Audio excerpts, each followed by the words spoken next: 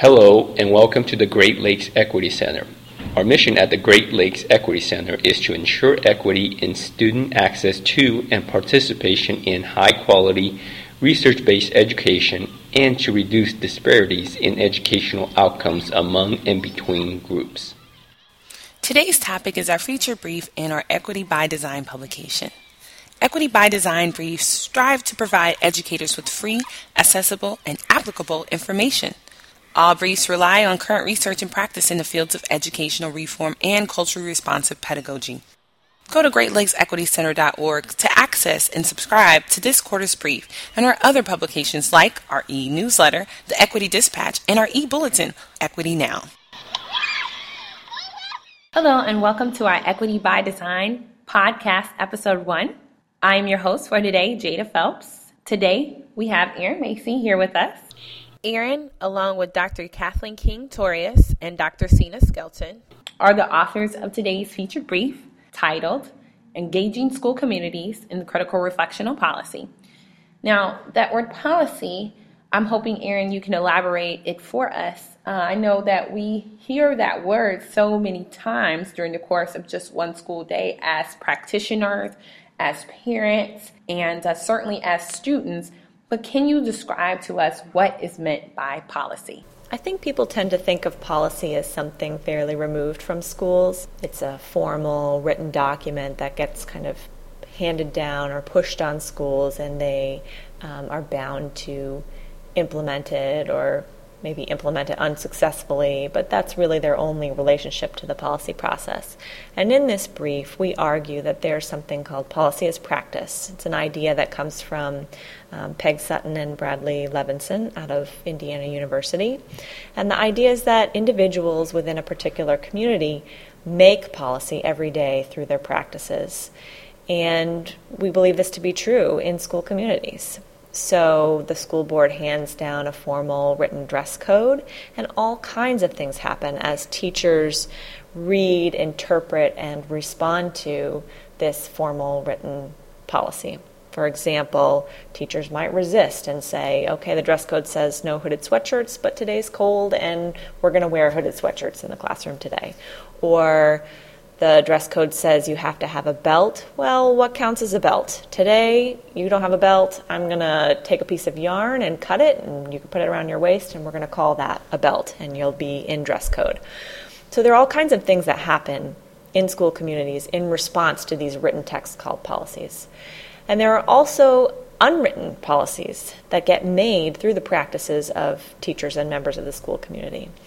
The example we give in the brief is the idea that parents who volunteer get to choose their students' classrooms for the next year. And these types of unwritten policies or codes about what's going to go on in the school tend to be very difficult to challenge because they aren't documented. So with that in mind, how can a school community identify those written or unwritten policies? Because school communities do have the power to determine how they are going to interpret and respond to policies, and because school communities enact unwritten policies, we advocate that schools assemble a diverse group of stakeholders to continually review and critically reflect on the policies that are in place.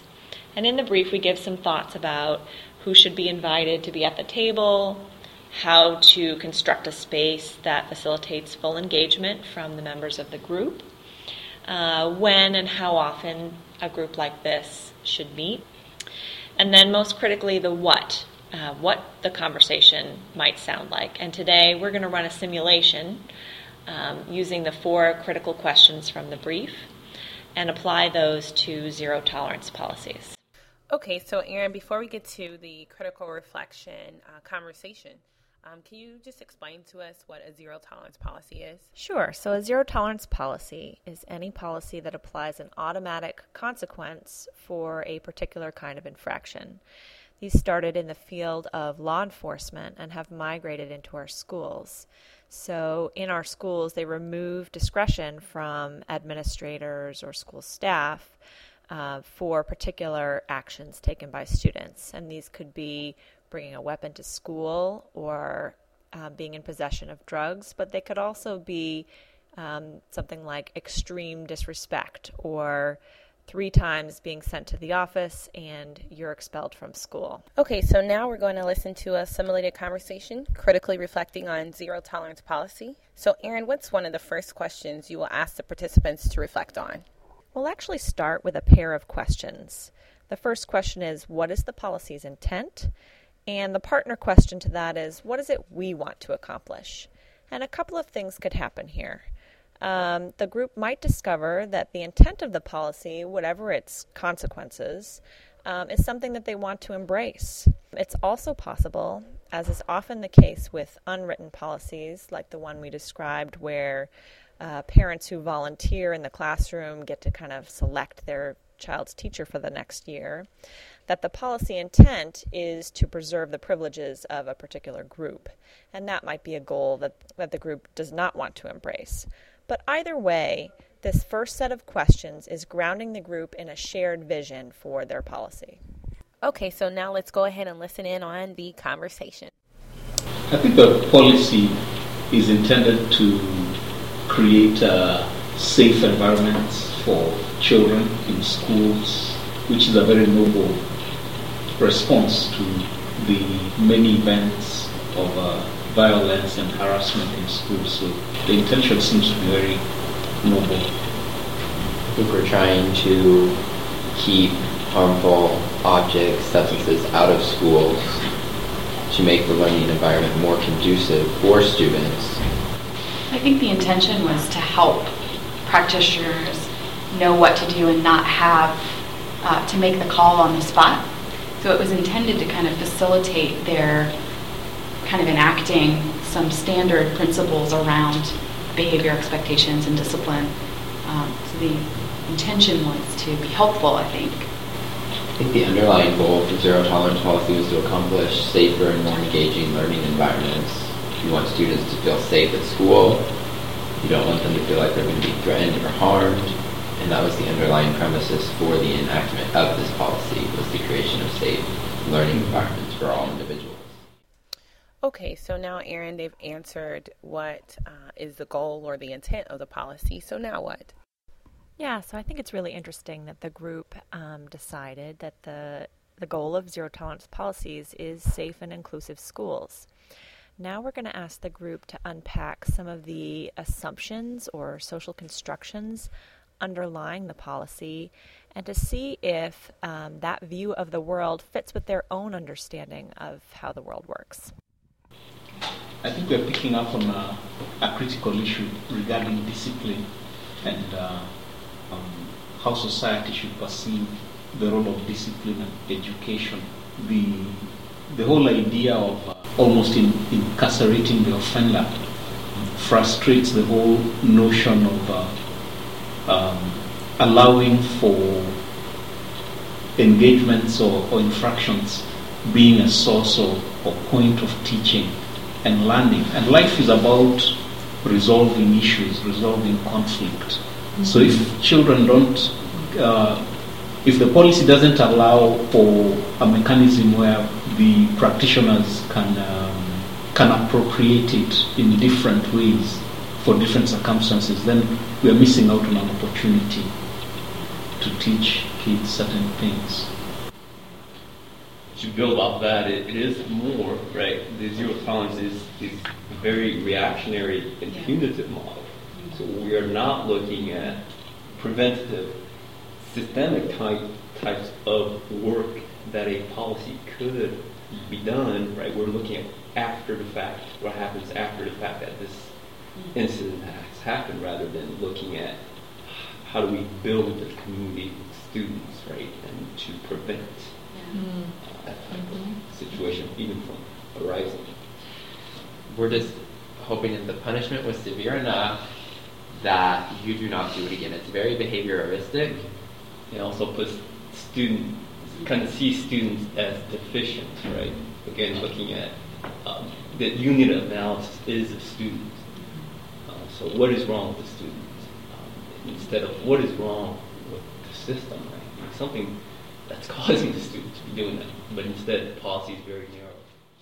Okay, it seems, Aaron, that the participants have revealed what the policy is for and what it does, but then with that, it seems as if they have discovered that there are some unintentional consequences that arise out of this policy. Right. So you hear them talking about missed opportunities to learn. You hear them talking about excluding certain students, the reactionary nature of the policy. And with the next question, who benefits and who does not, they'll go even further into their discussion of the consequences of this policy. Okay, well, let's get back to the conversation. Yeah, I think this policy also lends itself to disconnecting certain individuals from the learning community. So when a student is expelled, then that student no longer is a part of that school system, but he or she becomes still is a part of our society. So pushing them out the door doesn't really become effective. Zero tolerance is really about making the solution short term and not even looking at long-term solution, right? You could get rid of a kid and he's gone from my classroom, I'm good, right, for the school year, but what happens to that kid and many other kids in that same situation? What was brought up earlier is that zero tolerance was implemented to reduce disparities, but the data shows that it's actually created more of a gap between certain groups of students, and the data is showing that more minority students are being expelled under this policy than non-minority students, white students specifically. And so what I see is that this policy is probably embracing a particular social group, a cultural group. And I think if we look at like a classroom example where a teacher, where the policy was intended so that a teacher could say, yes, you're doing this, no, you're doing this, and that's it, right? It's a black and white issue.